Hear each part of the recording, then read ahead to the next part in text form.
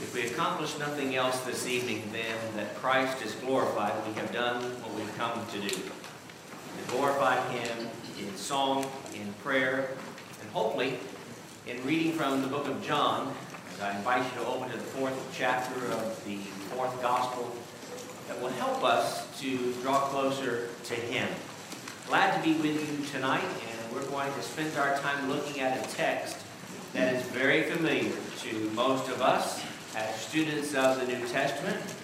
Maybe not familiar to those in the world that are not familiar with the Bible or with the text found therein.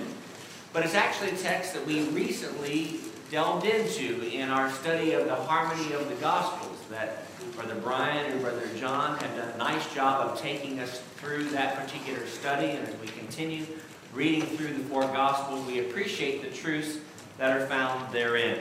But I want to focus in on John chapter 4 this evening and just look at the idea of the one woman, the one well, and the 4 lessons that we can learn. Now, you could say that there are at least a dozen, or maybe 24, or maybe 50 lessons that we can learn from John chapter 4, but that would make for an awful long sermon. So we'll just make it 4 very basic lessons that we learn from a text that we talked about a few weeks ago, and we want to revisit tonight. I want to begin by looking at the text and doing something a little bit different than I typically do. I've had a number of people reach out, or I've overheard conversations.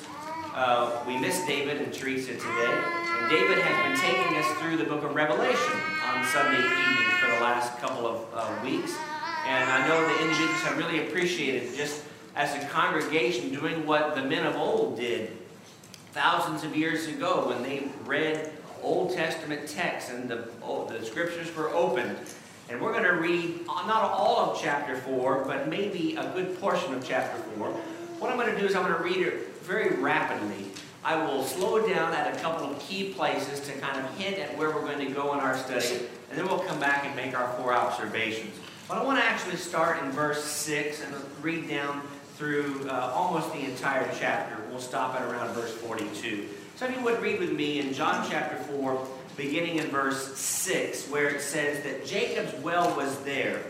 And Jesus, being wearied from his journey, sat thus by the well. It was about the 6th hour. A woman of Samaria came to draw water, and Jesus said, "Give me a drink." For his disciples had gone away into the city to buy food.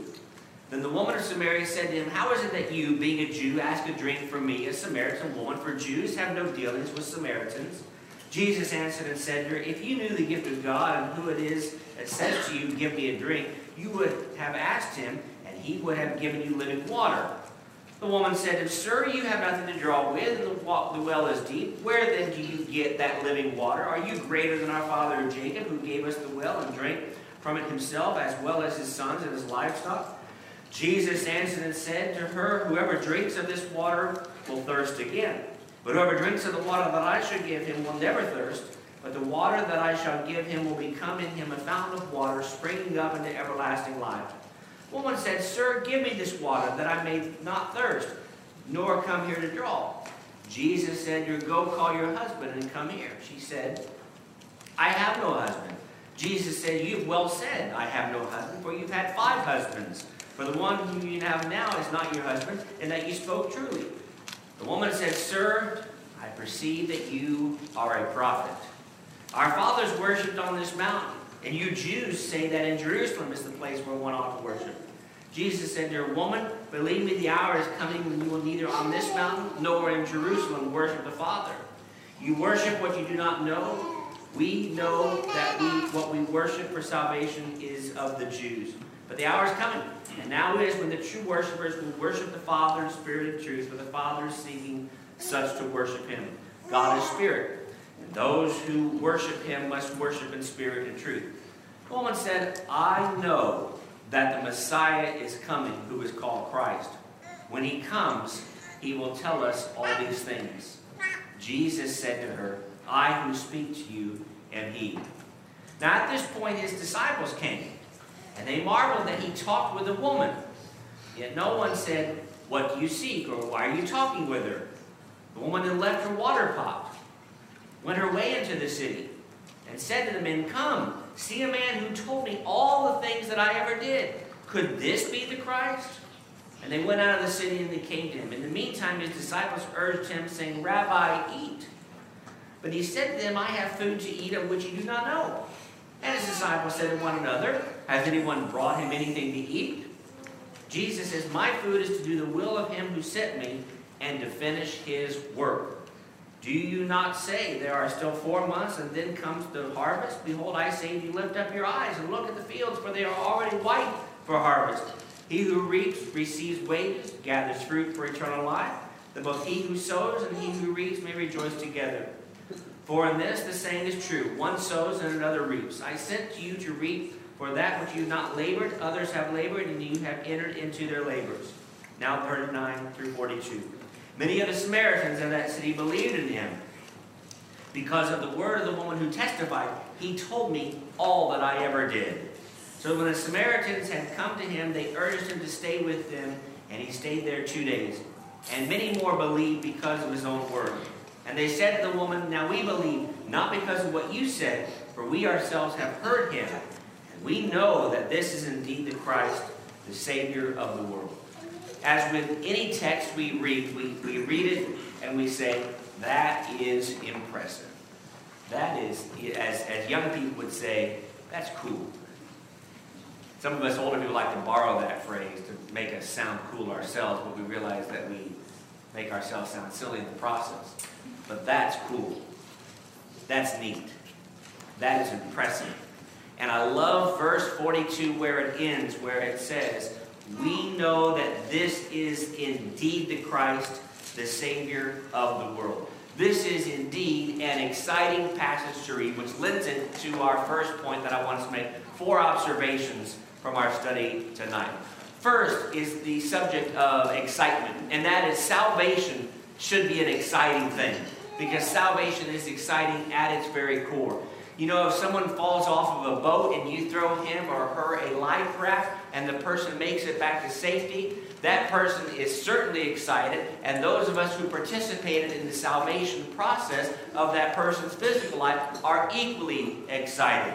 And so when we engage in saving souls, granted we are not the ones who bled and for those individuals, but we are the ones who are the ambassadors like we talked about this morning. Note, if you would, the following facts that lend us to appreciate the excitement that's going on here. Notice these facts. First of all, the woman comes for a specific purpose. She comes to draw water. That was the only thing she was concerned about on her journey to the well on that particular day. Little did she know of the great things that were going to occur to her on that day. Secondly, the woman asks for this special water. And you might say, "Well, I'm not sure if I was in her position, I would have asked for that water." But again, she doesn't know fully who Jesus is on this particular occasion. But she says, "Please give me this special water that I may thirst no more." And then thirdly, what does she do with her water pot? She leaves it. And why is that inserted into the text? And I appreciate the way that John structured his class this morning, particularly in asking those questions a couple of times. Why does the Holy Spirit include details for us, if not for us to learn something from them? This woman is so excited that she leaves her water pot, maybe because she can travel faster to get back and to give this information to her countrymen and countrywomen. Maybe because she's just forgetful. She says, "Forget this, I'm moving forward because this is exciting." This Jesus, this character, this perhaps Messiah that I have interacted with is indeed an important character. And the question is why? Because salvation is exciting for us to be engaged in. It is clear to me, and I think it should be clear to you, and I think it was clear to her, that she was excited about having finally met the Messiah. I know that the Messiah is coming. When he comes, he's going to tell us all these things. And then Jesus does not go into a dialogue or a monologue. He just simply says, "I who speak to you am he." And then he allowed her the opportunity to respond. Incidentally, that may be one of the great teaching tools that we can employ when we're trying to talk to someone about the Bible or talk to someone about the church. Sometimes we don't have to give them a great oration. but just give them a few different facts. I'm going to have a sermon in a week or 2 or 3 on why the Bible should be really believed and why it is really powerful. And the whole concept behind that is that we ought to be able to stand in great confidence of the Scriptures and say, you know what? These things are real. I believe them, and I'm excited about what they say. This should serve as a reminder for us to do a number of things. Number 1, let me suggest in a list of 3, that the excitement of salvation should prompt continual thanksgiving. Go back to verse 39 in the text, and you'll hopefully see why I chose to read a little bit of a lengthier section. Many of the Samaritans of that city believed him because of the word of the woman who testified, he told me all that I ever did. You see, there was this communal excitement and then communal thanksgiving. And I didn't necessarily plan this particular sermon for this particular time of the year for that reason, but we are now 17 and a half days, not that I'm counting it down, until we get to be thankful for turkey and thankful for ham and thankful for whatever's going to be on your plate. That's something we're to be thankful about. But I think we all agree that the only time that we, as Christians, pause to give real thanksgiving to our God is in a Thursday in November. We have missed what Thanksgiving is about. And you know what is really frustrating is that many people in the world will not pause, even once a year, to really think about what Thanksgiving is about. The idea of thanking our God and appreciating him for his kindness and for his bountiful blessings and for even the simple things that Brother David led us in prayer about tonight, for our food, for our shelter, for our clothing, and for all the spiritual blessings that exist in Jesus the Christ. Let me also suggest here, secondly, that the excitement of salvation should serve as a perspective changer. Let me suggest to you that in verse 9, that to get kind of technical here, the woman started out with a social complex focus. That was the lens through which she saw the situation she was in. Particularly in verse 9, it says, how is it that you, being a Jew, ask a drink from me, a Samaritan, and a woman? I've got a couple of strikes against me here. I was talking about this particular subject today to a group of about a dozen elderly ladies. Not that I'm not about to define what elderly is, because now I've got myself into a fix. But I was at a nursing home. I go to a nursing home about once a month or once every 6 weeks to talk with some shut-ins and preach a short little sermon. And I shared with them the idea that, especially without a lot of biblical knowledge, they may not know who Samaritans are. You guys know who Samaritans are. These are people who are these intermixed individuals who have intermarried, and they have soiled themselves in the eyes of the important Jews. And one of the ladies in the audience, they said, yes, the Jews, you interrupted, which is fine, on that occasion. She said the Jews thought themselves to be very high. I said, that was right. I said, that's what was being thought of in this particular occasion. But how would you talk to me? I'm a Samaritan, I'm a woman, I'm a nobody, and you Jews have no dealings with us Samaritans. But then notice what happens as the story progresses in verse 29, where it says the woman, in verse 29, says, come see a man who told me all the things that I ever did. Could this be the Christ? It seems to me, as I'm reading over the course of 21 verses, that this woman's confidence grew, that she saw herself in a different light, and she saw herself with a different perspective, because with Christ, everything changed. That changed absolutely everything. And you know what's it's so applicable to us, and it's not one of the takeaways that we're walking away with at the conclusion of our study tonight, but it is that when we have Christ as our focus, and he is our optometrist, like I talk about from time to time, we put on the new lenses with which we see things better, and we see things in an improved way. And let me suggest to you, thirdly, that salvation is exciting in the sense that it should make us want to go and tell others. Did you notice that one of the greatest evangelists in the book of John is a lady who is nameless, who happens to be a Samaritan? So there's something to be said for you do not have to be a man in a pulpit wearing a tie in order to be a great evangelist. Now, hopefully if you do stand in a pulpit and wear a tie, or whatever the case may be, whatever you choose to wear, hopefully you are an evangelist in the sense that you carry good news and you're not ashamed to share it.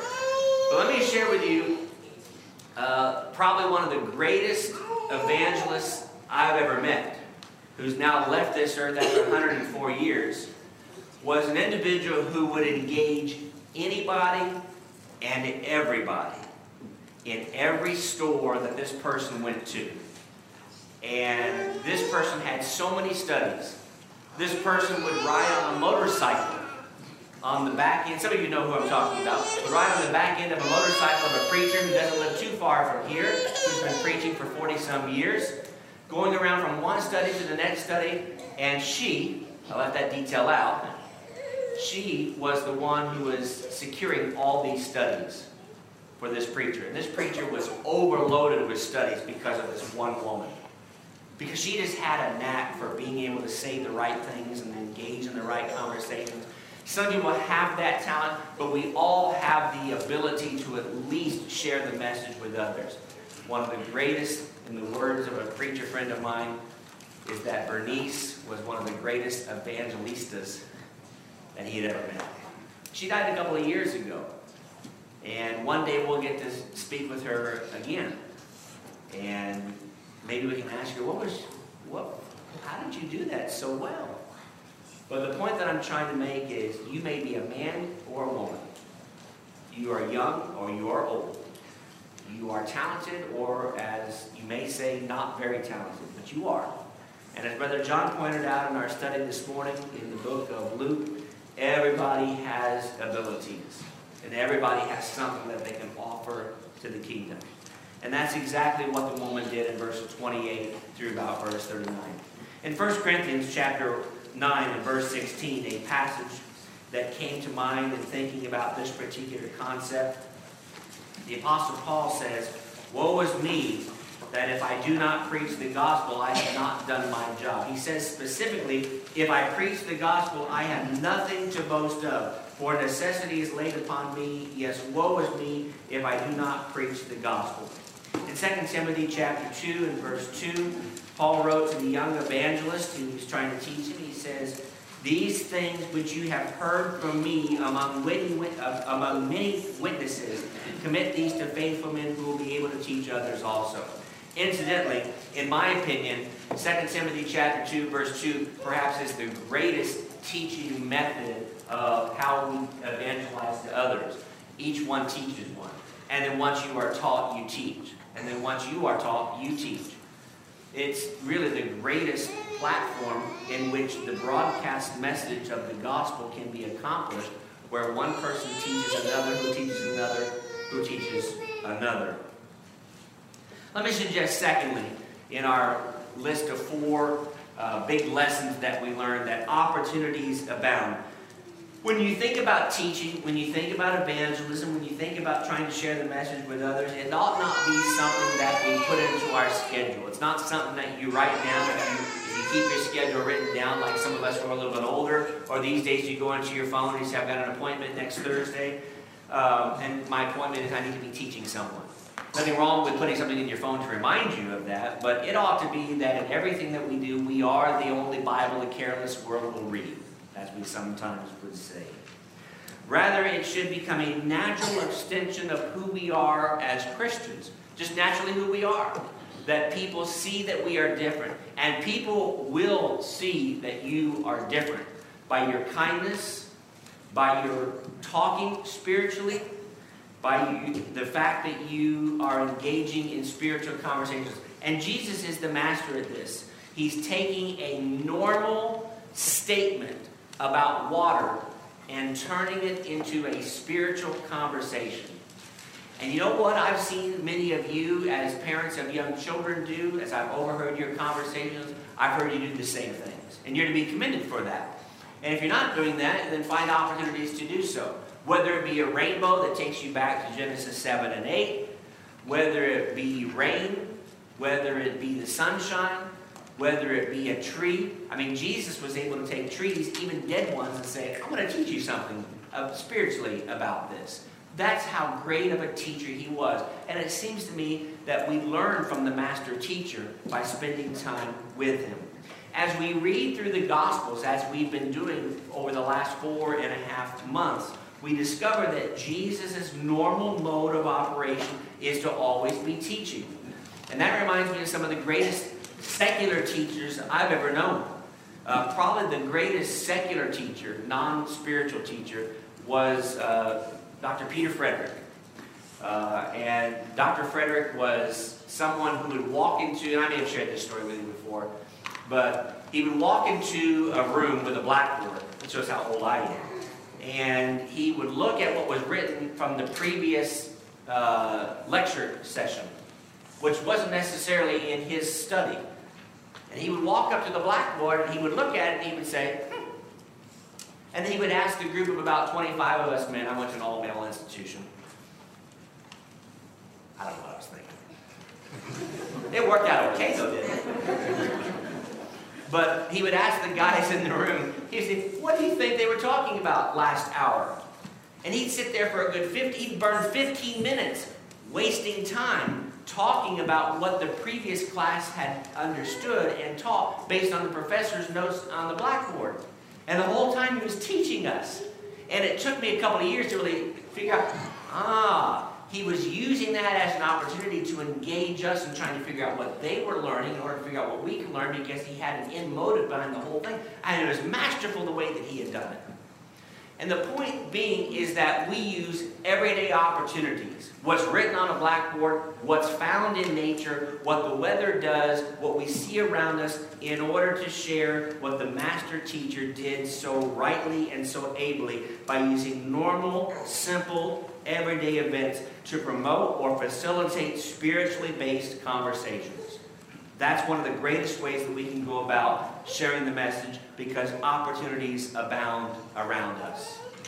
Number 3, I want us to appreciate that physical focus is natural, but spiritual focus is where we really need to be. It goes back to the whole rice or Christ concept, dichotomy that I had talked about a number of months ago.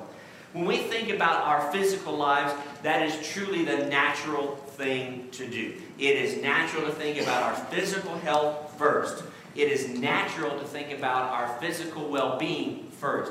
It is natural to think about our financial well-being first. But thinking about things, and the thing about spiritual lives is it's a harder thing to do. Note, if you would, the example of the disciples, going back to our text here in verse 8. His disciples had gone away into the city to do what? To buy food, to buy bread.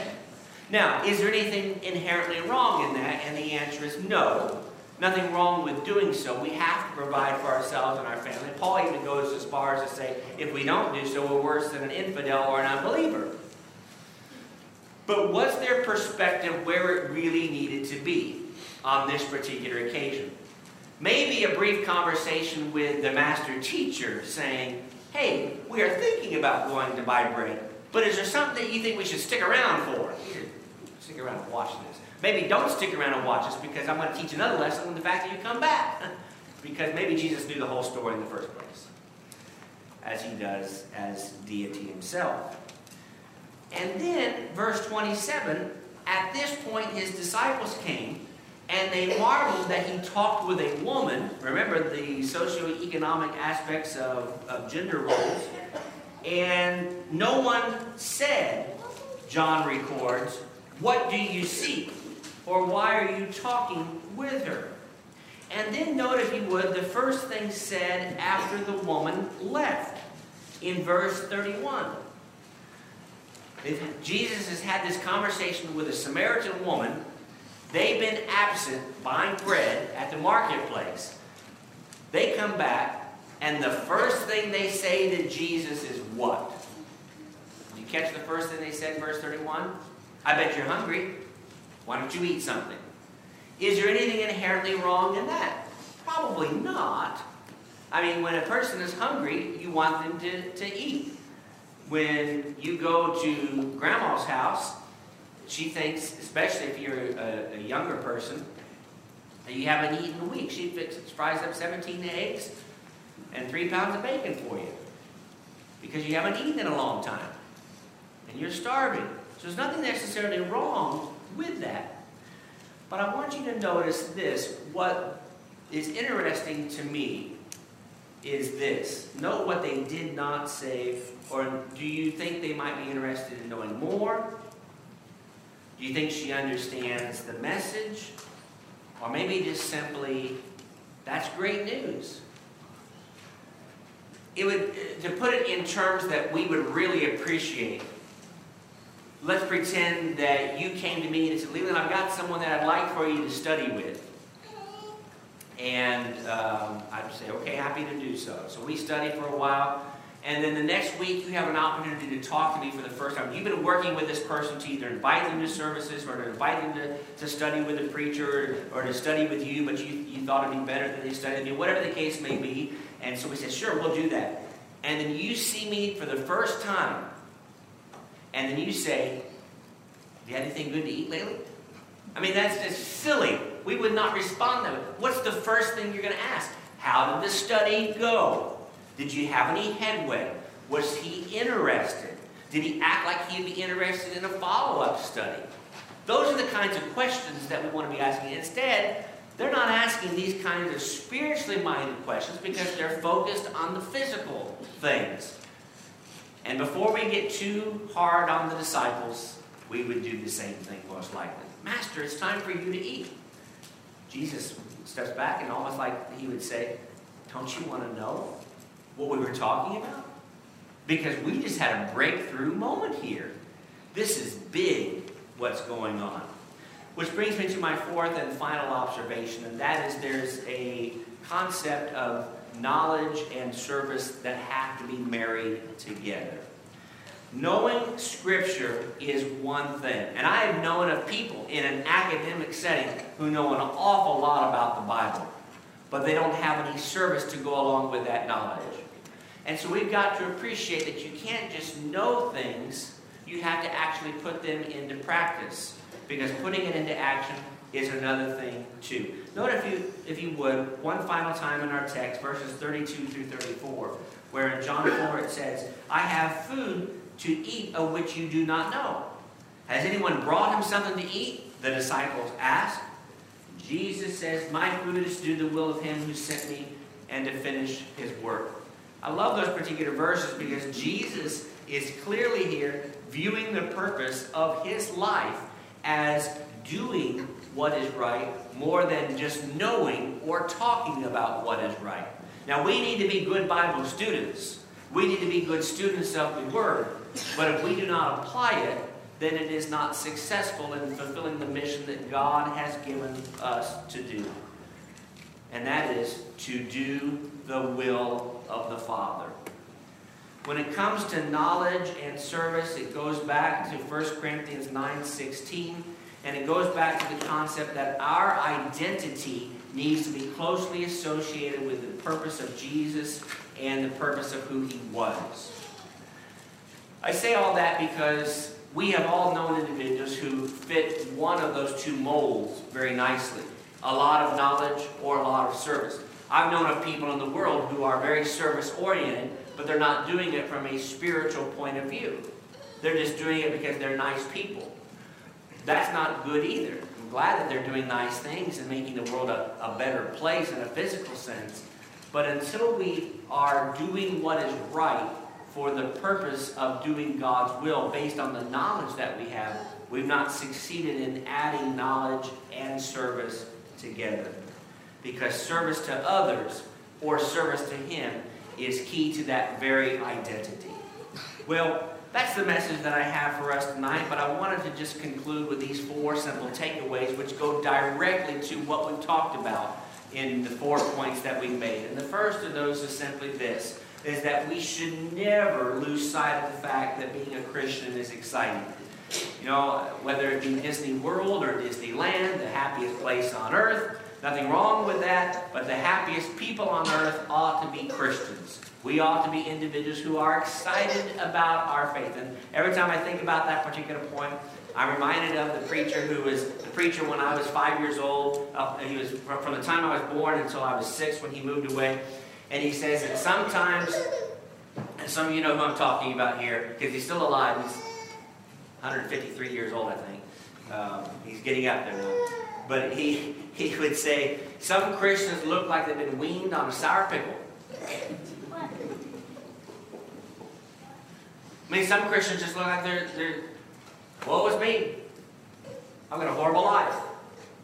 We as Christians are to be the happiest people in the world because of the fact that doesn't mean we don't have bad days. Doesn't mean that we don't have challenging days. But we're happy people. We are delighted. We are godliness with contentment is great gain kind of people. Number 2, we should always be looking for each and every opportunity to provide service to others, to do good, to set good examples, and to teach those spiritual lessons, whether that be to our children, whether that be to our co-workers, whether that be with our friends, whoever it may be. Let me suggest number 3, that we should work at not getting too caught up in the physical side of things that we forget what really matters.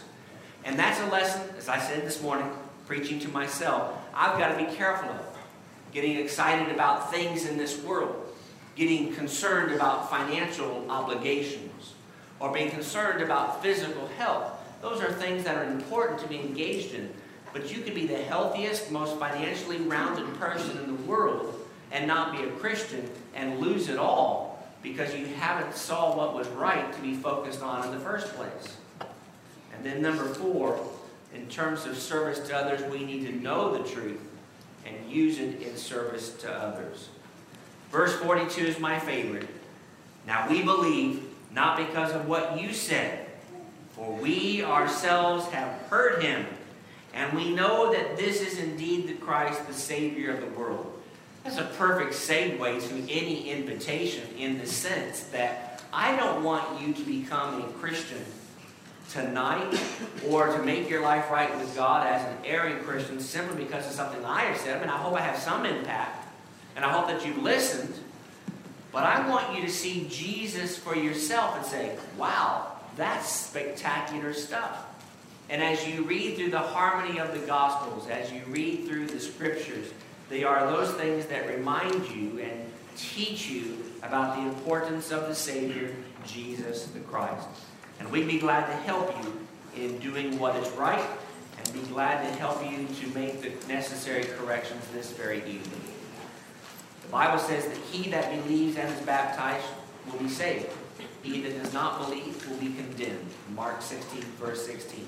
That's not the doctrine of this particular church. That's not something that we as members came up with.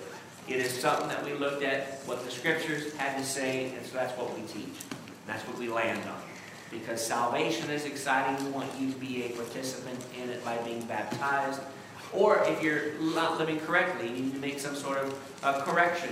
We'd be glad to pray for you and pray with you. We can help you in any way. Let us know while we stand and while we sing.